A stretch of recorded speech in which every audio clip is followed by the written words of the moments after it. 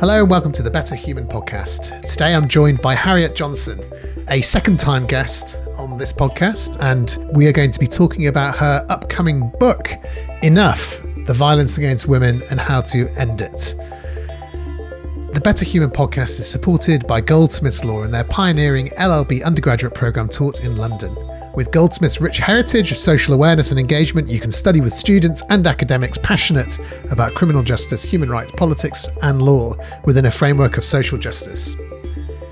If you want to know more about the podcast and hear about Harriet's upcoming book tour and where you can see her in person or online, please go to www.betterhumanpodcast.com. Please also think about supporting the podcast by either leaving a positive review or contributing to allow it to keep going in a sustainable way. Thanks, Harriet, for coming back on the podcast. We met the first time you came on the podcast to talk about violence against women was, I think, just before the pandemic. So we met in person. Since then, you have done lots of things, but one of the exciting projects you have undertaken is writing a whole book on this topic. It's called Enough, and we're going to talk about it in today's episode, and we're going to go through how it sort of fits together, what conclusions you reached in the book, what people can find in it, but also the process of writing it and how that impacted on you and your thinking. So let's start from why you've written this book. What's the urgency?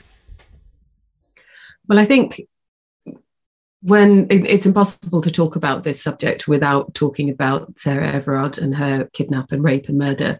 That event that we saw at the height of the pandemic, I think really raised the issue of violence against women and especially police response to violence against women. It brought it right to the front of public consciousness. And I noticed that I was being asked more and more for a legal perspective on it, to talk about the things that you and I talked about when we last spoke for the podcast. And it seemed to me that there was a lack of understanding of all of the complexity of the problems and the interrelationship between the law and culture and public policy, and the ways that those worked, or in some cases didn't work, to protect women from violence. And you start the book with Sarah Everard. Do you want to just talk about who she was, why her case or the example of her murder really sort of cut through in the national consciousness? So she was a woman in her early 30s who was walking home from a friend's house one night. During the pandemic, she was walking home a short distance and was stopped, we now know, by Wayne Couzens, who it seems used his warrant card to stop her. Wayne Couzens was at the time a serving police officer. He used his warrant card to stop her and to arrest her. He put her in the back of his car, kidnapped her, raped and murdered her. I think her initial disappearance resonated with so many women because, as I've said in the book, so much of what we do as women and so much of the way we conduct ourselves as women is designed, without us necessarily even really thinking about it, to protect ourselves. So a lot of us have these self-imposed rules about not going out alone or not flirting with people or, texting our friends when we get home. All of these things that we do to try and make ourselves feel safer. And I think one of the reasons that the Sarah Everard case, when it was only known that she had disappeared, really struck so many women is because even applying the most victim-blamey tests of society, she had done literally nothing wrong. She was walking home a short distance. She wasn't dressed revealingly. She wasn't flirting with anybody. She had done absolutely nothing wrong. And I think that made a lot of women think, well, how much smaller can we make ourselves in order to be safe? And the answer, of course, is we can't. So I think that's why her disappearance resonated with so many people. And then that frustration and concern, when it emerged that she'd in fact been murdered by a serving police officer, and that he'd used authority he had as a result of being a serving police officer to effect this kidnap and rape and murder. I think that translated to fury for a lot of women, because I think the thinking is, if we're not safe from the police, then where are we ever safe? And certainly the police response to the Sarah Everard vigil on Clapham Common didn't help with that at all. And there was a whole, how can I express it in the way, because I obviously was involved in the with the Reclaim These Streets case, which was just we just had the judgment last week, so was involved in the aftermath in a way, and the way I think about it is the facts of it. I mean, there's so much violence against women, there's so many different examples, but something about this case, about the fact that it was the person who's meant to be the protector, the only protector, the police, who exploited his position as the protector. And then the police themselves prevented a very sort of, what's the right word? A very peaceful, very non-confrontational event happening, just to commemorate that, just to reclaim the space. I mean, that's the point of the vigil, to reclaim the space and to make it safe, or at least try and make it safe. For the police to prevent that, for it all to be all happening at the same time, was almost too much. It was too much to bear. That was my feeling. As a man looking on, what it must be like for women who put themselves in those shoes every day, in Sarah Everard's shoes. It just is too much. And I guess it's enough is the other way of thinking about it. Yeah, and that's where the title of the book came from, was this overwhelming sense in the aftermath of Sarah Everard's murder that a point had been reached for women where it was no longer acceptable, it was no longer possible to carry on living this way, in the knowledge that not only were women not safe from strangers, not only are women not safe from domestic abuse, not only are women not safe in the streets, but that the very people, as you say, who are supposed to be the safety net, the final backstop, are in fact presenting, at least in this case, a danger themselves. And so the book that you've written, I've been lucky enough to get a pre-release copy. When's it out? What date's it out? The 14th of April is when it officially comes out, but you can pre-order it now. I think I'm probably contractually obliged to say. Okay, good. Well, everybody should, and I'll make sure to include links to that. But the book, my sense of the book is, and particularly the way it starts with, it is kind of almost like a toolkit for people. It's not just it's not just saying these are all the things that are wrong. It's also in providing these sort of pithy summaries of different offences, of different areas of law where violence against women comes into play. It seems like it strikes me you're trying to be proactive and giving people the tools to do something about this very difficult, almost unbearable reality. That's absolutely right. And one of the things that's really struck me in the work that I do with women, and particularly women who've been victims of violence or abuse, is how little people who aren't lawyers know about their own rights. And I think that chimes very well with what you're doing with this project, this podcast, and your entire project is trying to make sure that people know what their rights are, because if we don't know what they are, we have no hope of enforcing them. I remember when I didn't do a full law degree, I did a law conversion course after my undergraduate degree. And I remember being astonished to learn the definition of a sexual assault, and to learn that, in fact, having my bum pinched or my breasts grabbed at, or, having somebody rub up against me when I was in a bar or in a club, was not, in fact, just a normal thing that had to happen and that we just had to put up with as women. that it's actually sexual assault. And it may be that having your bum pinched is one of the least serious types of sexual assault, but it's still technically a sexual assault. And it astonished me to learn that, and that I had got to the age of 24 without knowing that, and that none of my friends knew that.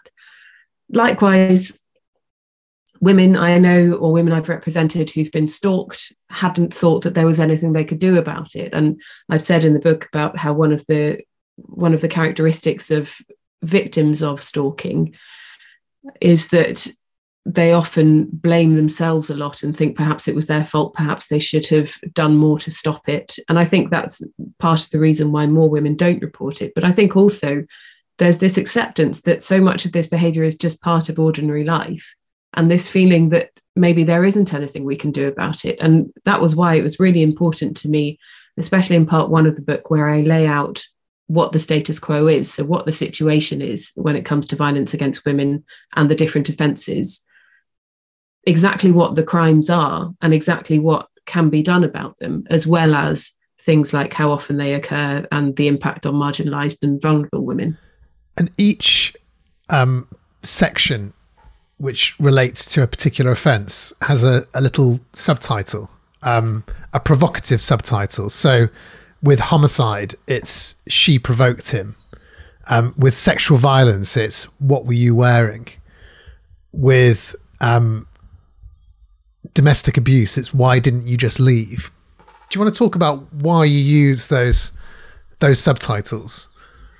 I think one of the themes of the book is about how, for real change, we need not just to use the laws and to enforce the laws, not just potentially new laws, but we need real cultural change. And that is within the police, within the legal system, but also within wider society generally. And one of the things I wanted to do in particular in part 1 is to dispel some of those myths. So if we, for example, talk about this question that often gets asked of people who are survivors of domestic abuse, why didn't you just leave? I've gone into a little more detail in that section about why it is so very, very hard for people in abusive relationships to leave, and about how part of the abuse for many people involves gradually being worn down to the point where the victim feels worthless and feels as if it is in some way her fault. There's also the fact that abusers often isolate their victims from their friends and family, so the support networks that many of us would turn to during difficult times are no longer available to them.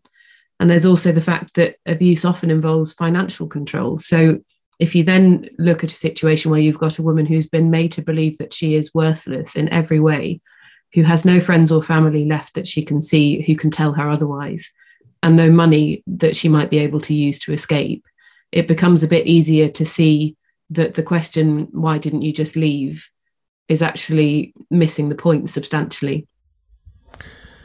I think that's a great point about culture, because we as lawyers and the legal system itself is only a sort of, in a way, it's only a small element of social reality, if I put it like that. And I'm guessing for lawyers often have, I think, the same experience, that you can have a law, and even you can have a new law that deals with something, but the idea that law will just solve the problem by making something illegal is a fallacy. I mean, it's obviously wrong. You know, it like you say, if people, the vast majority of people will not, if they don't know what their rights are, why would they ever go to the police? They wouldn't. They don't. If they don't know that a crime has been committed, they'll never go to the police, and it will never go through the legal system. And equally, when you get to juries, there is, you know, you get into these attitudes come into the courtroom, and not just juries but judges, of, you know, not our problem. She deserved it. Why didn't you just leave? Those sorts of attitudes. How can you start to deal with public attitudes towards violence against women, And what is the role of the law in all of that, in setting the culture? I think self-policing within the law is really important. And certainly in recent years, and in some of the examples that I've given in the book, judges and the better training that they're receiving, and probably as a result of the better training that they're receiving, are taking a more active role in dismissing some of those stereotypes and some of those bigoted and outdated and untrue attitudes. There's an example I give in the book where a senior barrister, a QC, is arguing in the Court of Appeal for a shorter sentence for his client. His client was convicted of sexual activity with a child. And the QC said, I'll get the exact words wrong, but it was something about how the young girl in question was no stranger to drinking. And he was interrupted by one of the Court of Appeal judges who said, effectively, I don't see what difference that makes. He was in charge of a 13-year-old girl. He plied her with drink and then he sexually assaulted her. And the barrister came back again and tried to make that same point, that it's not like he was assaulting a girl who'd never had a drink before. At which point another Court of Appeal judge cut in and said to him, I don't think that blaming the victim is going to get you very far here. He was reported to the Bar Council and was sanctioned and was made to go on the vulnerable witness training course, which I really do think, and it's one of the recommendations I've made in the book, should be compulsory for all lawyers. Because as we know with training, unfortunately, the people who need to take it most are very often the people who don't take it. So I think judges are getting better at enforcing the training that they've had. I think lawyers are getting better partly through things like the vulnerable witness training. But I also think, and I've made this point in the book, if it's a perverse benefit of the stats about how ubiquitous violence against women is, that if 76% of women have been catcalled at some point in their lives, if 20% of women have been sexually assaulted since the age of 16, then statistically, you are likely to have at least one victim of sexual assault on your jury. And if you've got a victim of sexual assault on your jury and you decide the best way to defend your client is by relying on these outdated and untrue tropes of victim blaming, then not only are you not serving the culture or the bar, you're also not serving your client, because you are defending a culture that you know at least one member of your jury is strongly likely to disagree with. So it becomes this is where education, I think, becomes really important, because when barristers know the extent of the problem, a good barrister will shape their argument to fit the jury they're likely to have. And I think if barristers are aware of how many people are likely to have been affected by this, or likely to know somebody who's been affected by it, then they should change their strategy significantly to acknowledge that. Were those judges men or women? They were men. Encouraging. Very encouraging. Although the 4 examples I've given in the book of men who have victim blamed or victim shamed as a result or during the course of their submissions, unfortunately, were also men. And do you think, have you found in the time that you've been in practice, I guess for just over a decade, have you found that things have changed in the justice system? It's difficult to say. I feel like they have, but I have quite a small sample. I certainly remember being in the magistrates' court when I was a very baby barrister, defending one of 2 women who'd been fighting and both were charged with assault. And the head of the bench, when sentencing them, remarked that this is very unladylike behaviour, which was faintly stunning at the time. I don't see remarks like that being made that often. That said, it was only maybe 3 years ago that I had a judge summarily, in a Crown Court trial, summarily revoke my client's bail without any warning. And when I raised to him the fact that she was the sole carer of 2 children, one of whom was severely disabled, his response was, well, she'd better give somebody her keys. So I think there are still a lot of problems out there in terms of judges' understanding of women and women's responsibilities and caring responsibilities generally. But I do think things are getting better. So, for example, since I started out in practice, there's been an introduction in criminal trials of a special set of instructions from a judge to a jury, where if we're talking about a case of sexual assault or rape, a judge specifically tells the jury to ignore the stereotypes that they think of when they imagine how they think a rape victim should behave or how they think a rapist might behave. And that's been really helpful because it doesn't just say ignore stereotypes. It goes into some of the details about harmful stereotypes. And it says, in the experience of judges who've heard many, many, many trials like this, those stereotypes are not true. And that, I think, has gone some way to address the questions that perhaps would have been left hanging for juries in the past of, why didn't she report it straight away, for example? Those questions are now not as much of a factor as they perhaps were when I first started out. The Better Human podcast is supported by your contributions.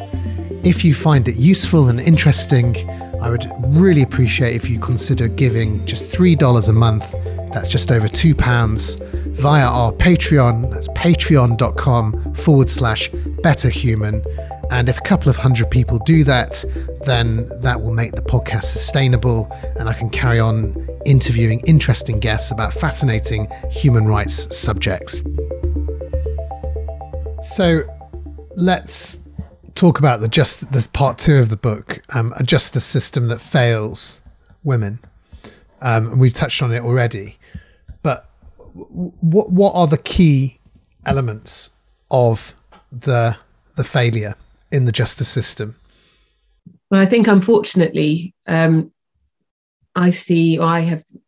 seen failures at every level in the research for this book. When we talk about the difficulty, for example, to go back to that example we were just talking about, when we talk about the difficulty of securing convictions in cases of sexual assault or rape, we often think about the difficulties of persuading a jury or the difficulties of giving evidence in court. The statistics we have from July 2021 show that just 1.6% of reported rapes result in somebody even being prosecuted. Now, if about 2/3 of those, which is the best data we have available, result in a conviction, then we're looking at 1% of reported rapes that result in a conviction. If 98.4, that was my maths, if 98.4% of reported rapes never even result in a suspect being charged, let alone going to court, then the biggest problem isn't necessarily what happens in court. It's what happens before the case gets to court. It's what happens with the police and with the CPS. And that's been a huge problem revealed by certainly the work that I've done over the last 12 or so years, and also in the research that I was doing for the book. There's case after case of women reporting serious violence, serious sexual violence, and being belittled or ridiculed or disbelieved by the police who are supposed to be helping to protect them and to walk them through this incredibly difficult process of reporting one of the most horrible things that can happen to a person. Now, that statistic, and I know when we last spoke on this podcast, we talked about that statistic. That statistic is almost unbelievable. I mean, it's almost unbelievably bad. But I want to try and just dig into it a bit and understand it. So first of all, when you say reported rapes, is that rapes that are reported to the police? Yes. Yeah. So you've got almost no rapes that are reported to the police. I mean, we're in the 1% range are being charged. Now, what do you think the key reasons for that are? What's the barrier? Is it lack of evidence? Is it a problem with the law? Is it a problem with the police? Is it a problem with the CPS, the Crown Prosecution Service, or is it a mixture? I think it's a mixture. I think it comes down to resources. I think it comes down to training, and I think it comes down to culture. So 40% of police forces across England and Wales no longer have specialist RASO units. So RASO stands for rape and serious sexual offences. That means they no longer have specialist facilities for dealing with people who come to make allegations that they've suffered rape or a serious sexual assault. That makes it much, much more difficult for those police forces to process those allegations and to properly investigate them, particularly to investigate them in a speedy way. Lack of training is a huge problem, I think, and that comes down to not just training in how to deal with people making these allegations, but also cultural training. We've seen with, if you look at the case of Valerie Ford, who was murdered by her husband, her daughter was also, her partner. Her daughter was also murdered by her partner. This happened after she had reported to the police that her partner had threatened to burn down their flat with her and her daughter in it. Police recorded that as a threat to property and did nothing more about the domestic side of things. Now, I think a huge part of that is that she was a Black woman. And what we see repeatedly in the statistics and in the anecdotes is Black women going to the police to seek help and being treated very differently from white women. They're significantly less likely to receive referrals to specialist rape centres than white women are. And I think there is this stereotypical and false notion that Black women are strong and therefore not needing as much assistance as women from other ethnicities. So the campaign for Valerie's Law, which is being debated in Parliament on the 28th of March, would make cultural training for police officers mandatory to deal with not just addressing their conscious and unconscious biases, but also things like the fact that on darker skinned Black women, bruises don't show as clearly as they do on lighter skinned women. And yet these women are often told, well, there are no bruises, so we can't prosecute this case. So better training in terms of how to investigate and how to successfully prosecute sexual assault, better training in terms of culture. And then when it comes to culture within the police, I think that is a huge problem. A number of senior women who have left the police and gone on to become whistleblowers to talk about the culture that they suffered while working as police officers. We've seen evidence of rape jokes being made in WhatsApp groups, not just with Wayne Couzens and the other officers in his unit, but the revelation from Charing Cross Police Station that came out in February of messages between their officers in which rape was treated as a punchline. These are the same officers who then were going out to the front desk to take down a statement of rape from somebody minutes after joking about it. That cannot be conducive to a justice system that respects rape victims or that goes out of its way to secure them justice, which is what should be happening. And indeed, we've seen the Charing Cross revelations. It seems with a donkey, the straw that broke the donkey's back in terms of the commissioner for the Metropolitan Police, Cressida Dick, resigning or being sacked or jumping before she was pushed. The Met plays a very big role in all of this, doesn't it? Because it's the country's biggest police force, because it sets the agenda for policing in the country. Do you feel like the Met? I'd put it like this: when Cressida Dick was left her post, there was quite a lot of debate amongst in the media about where the Met is and where is it. There was some people say, well, it's kind of hopelessly lost. It's not going anywhere. There were other people saying, well, it's changed a lot. Over its big ticket issues that it's been criticised for, so particularly over racial prejudice and violence against women. It's changed a lot, but it's not changing fast enough, or it will get there eventually. First of all, is it possible to assess such a big organisation and make a judgment on it when there's lots of little institutions within it, like Charing Cross Police Station, that might be sort of poisonous culture which isn't represented in other places? And secondly, where do you think the Met is, and can anything be done about the issues within it by whoever is the next commissioner? I think it can be difficult to assess the Met on the data that we've got. And I think, as you know, I'm currently involved in litigation on behalf of the Centre for Women's Justice to try to make the Angiolini inquiry, which is the inquiry that looks into the death of Sarah Everard, first of all, to try and make it statutory, so it has real teeth, real power to compel witnesses, and real power to make significant and serious recommendations, but also to get it to look at more than just Sarah Everard's case, because although the example of Wayne Couzens is horrific, and the fact that he was able to continue as a police officer despite all of the red flags about him and his behaviour is shocking, it's absolutely, in my experience, the tip of the iceberg in terms of Met culture. So I think on the data we have, it's not currently possible to say for certain where the problem is or exactly what the problems are or the extent of the problems.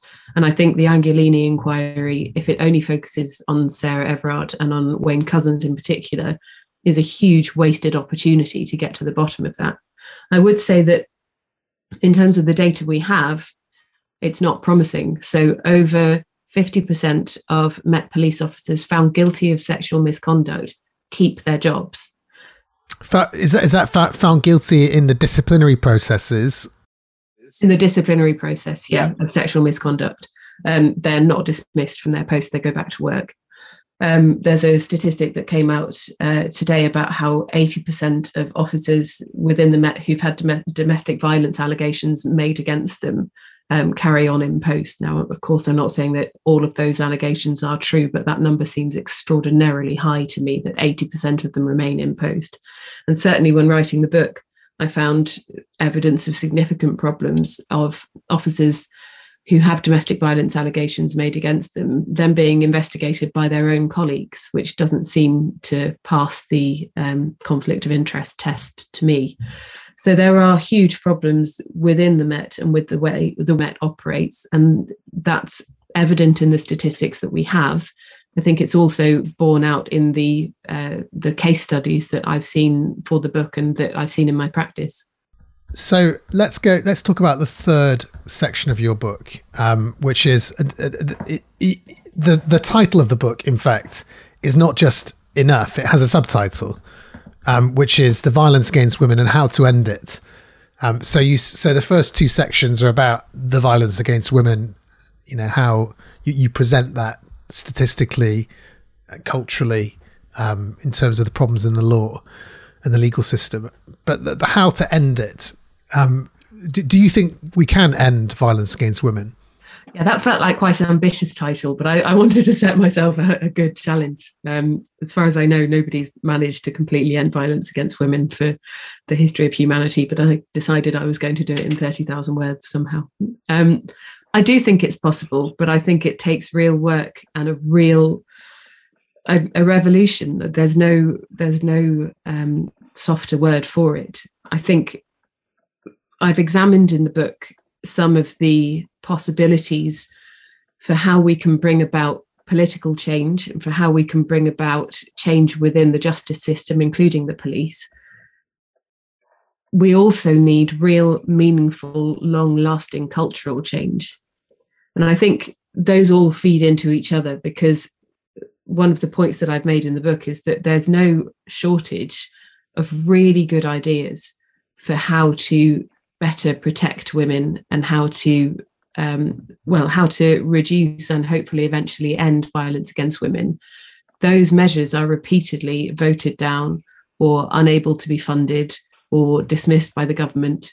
I mean, if we look at the recent fact that the government has voted twice now not to make misogyny a hate crime, and that when asked about it before it came to a vote, Boris Johnson said that it would take up too much police resources to look at misogyny as a hate crime, as if to say that misogyny is such a serious problem that the police have decided to do nothing about it. And that's one of the real problems we have. There are good ideas. Making misogyny a hate crime, for those of your listeners who might not be aware of how hate crimes legislation works, It doesn't necessarily create a new offence, but it means that if a person commits a crime and that crime is motivated by hatred for a particular category, then that person gets a more serious serious sentence, forgive me.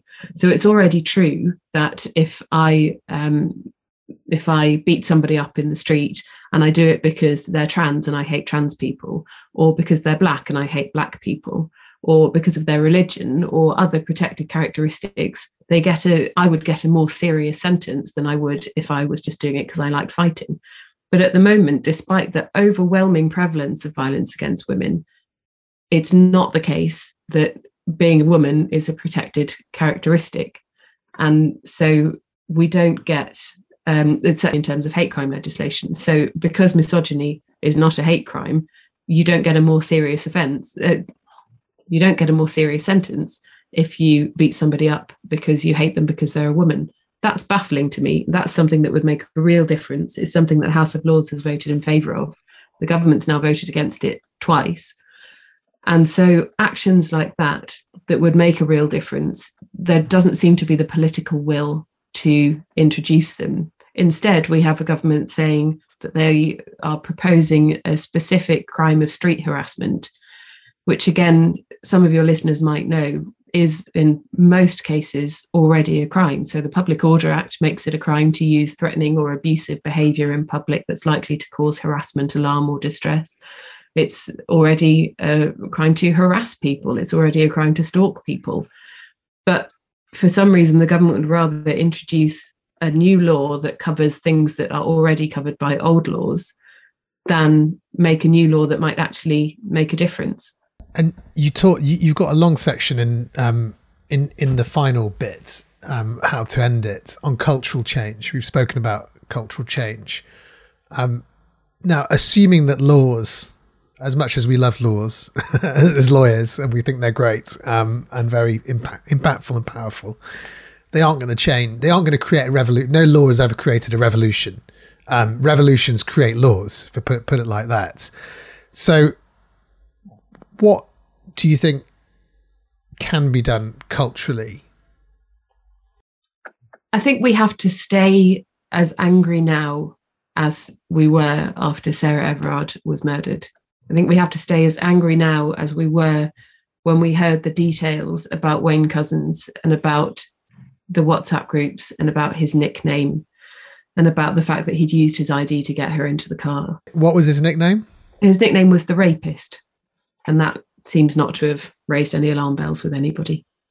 Or it did raise alarm bells, but they didn't bother to do anything about it because it wasn't seen as a problem. It was seen as a bit of a, a bit of a joke that he'll end up raping somebody because he's just that kind of guy. He's a bit rapey, I think they said. Yeah, which is a sign again that there's a phrase that I have nicked from my dad, and that I've used twice in the book because it is so pointed, which is the culture you get is the behaviour you tolerate. And I think one of the problems we have within the police, within broader society, if we look at the fact that over half of Met police officers who are found to have committed sexual misconduct keep their jobs, that is not zero tolerance of sexual misconduct amongst police officers. And I think until we have zero tolerance, we're not going to have cultural change within the police. I think until we have zero tolerance of violence against women in society more generally, we're not going to get any cultural change. So it's a difficult thing because women, I think, certainly a lot of women are utterly exhausted by this stage because we're not asking women who have lived a perfect life of equality up until now to take up arms. We're asking women who have lived their entire lives under the constant threat of male violence and dealing with all of the other types of unfairness and discrimination that come with it, like unequal pay, for example, that aren't violence, but that are certainly a form of oppression. And we're asking those women and men to really keep campaigning, to stay furious, to write to their MPs, to protest, to vote, to campaign, to really make sure as much as we possibly can that violence against women and women's equality stays right at the top of the political agenda. Because as you said, it's revolutions that bring about laws, and the laws aren't going to change if we don't force them to change. Likewise, we've got to try to use the laws that we have. And that's one of the reasons why I wrote the book, is because so many of the laws that we have aren't enforced. If we look at the rape statistics, 1.6% of reported rapes resulting in somebody being prosecuted. That is not a law that's working well.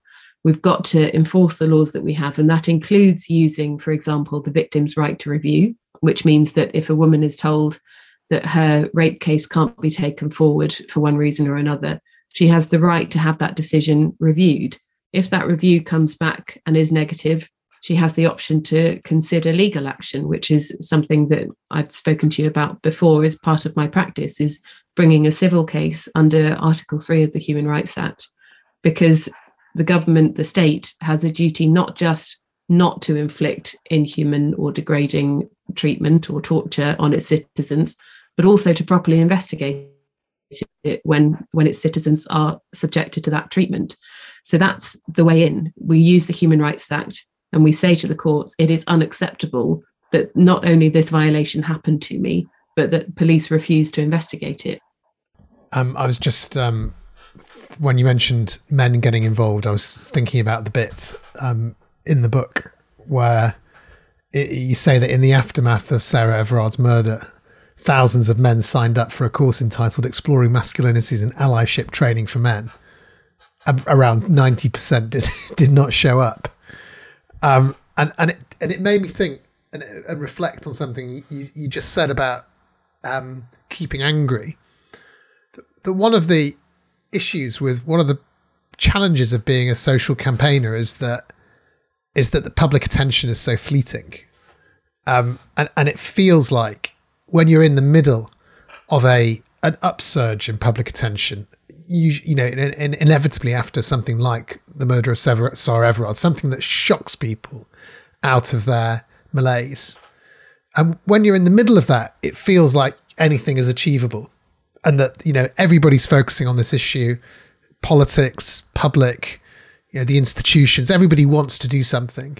You know, the other example is Black Lives Matter, you know, in the summer of 2021. And then the public attention shifts, and then all of a sudden you're back in, you know, if you've not, I suppose it's aware, it's that if you've not used that moment to lock in some processes which are going to survive the shift in public attention, such as new laws, such as an inquiry, such as proper commitments from politicians, if you haven't used that moment, you've wasted it, and you never know when it's going to come. And I suppose that one thing I see from this book, and correct me if I'm wrong, is you're putting in place a game plan for the next time public attention comes over, so that you're ready, and that the movement or the movement for social change is ready to say, well, look, we've got. Thank you for your attention. We've got the solutions. They're right here.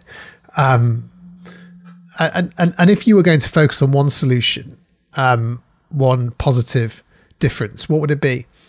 I think that's too difficult to answer. I think the point is, it can't be just one thing. It has to be top to bottom. It has to be government to citizen. It has to be culture wide.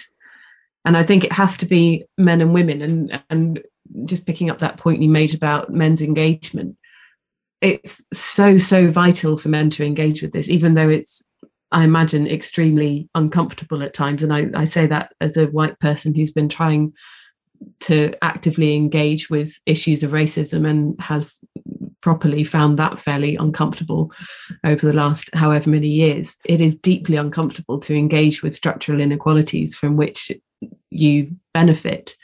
But there's also huge harm to men from the culture that we have at the moment. So there's a study I quoted in the book, a 2018 study that said that 61% of 18 to 24-year-old men said they felt compelled to display hyper-masculine behaviour in difficult situations.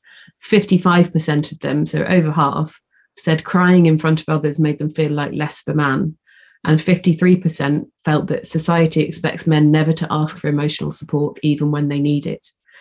And against that background, we see that 85% of violent crimes are committed by men, and men's suicide rate is 3 times that of women.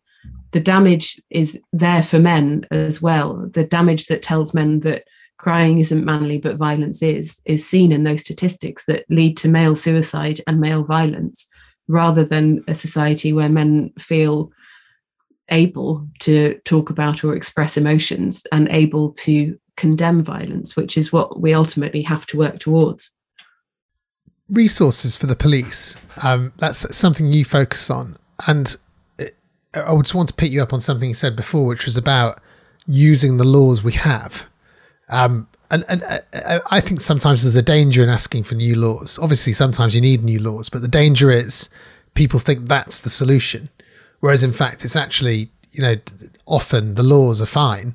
Not fine, but the laws are sufficient if they were used properly. If rape was properly prosecuted, but the police might say, well, in today's day and age, the resources it takes to examine messages on a phone, which to the public might sound not very much, but for anyone who's ever been through a phone and seen all the messages, it's a lot.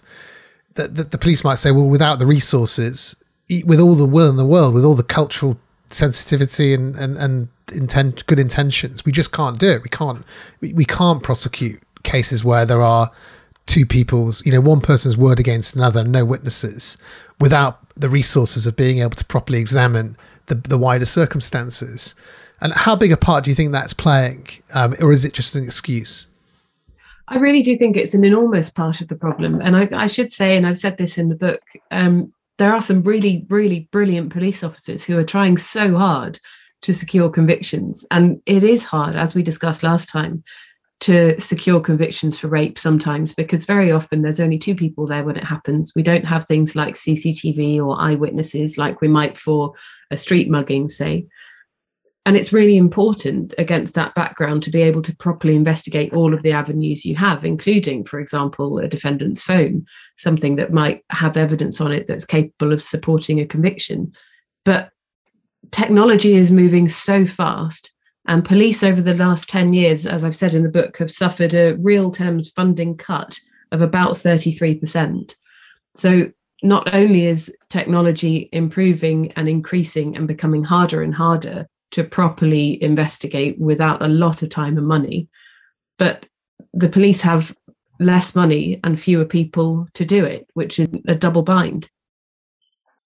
I'm going to leave it there, although we could talk all day. But what I want people to do is, rather than listening to us talk anymore, go out and buy the book and read it, and send you any questions they have, or come to, I'm guessing, are you doing sort of events where people can see you speak about the book?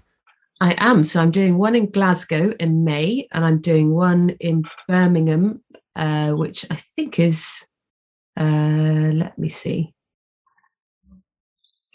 So I'm doing the I Write Festival on the 14th of May in Glasgow, and there are various digital and online events coming up as well. If you want to go to the HarperCollins website, then they're all listed on there under the book. Great. Well, we'll make sure there's a link to that. Thank you, Harriet. Thank you for coming on the podcast. Thank you for writing this very important and timely book. And I hope that everybody out there will have a chance to read it, and perhaps even see you talk about it at some point, either online or in person. Thank you so much. So thank you very much to Harriet Johnson, who's a barrister at Doughty Street Chambers and the author of the upcoming Enough, The Violence Against Women and How to End It, which is published by William Collins. If you want more information about Harriet's book or about the podcast, or you want to support it, please go to www.betterhumanpodcast.com. The Better Human podcast is supported by Goldsmiths Law and their pioneering LLB undergraduate programme taught in London. With Goldsmiths' rich heritage of social awareness and engagement, you can study with students and academics passionate about criminal justice, human rights, politics and law within a framework of social justice. See you next time. My name is Adam Wagner and this is the Better Human podcast.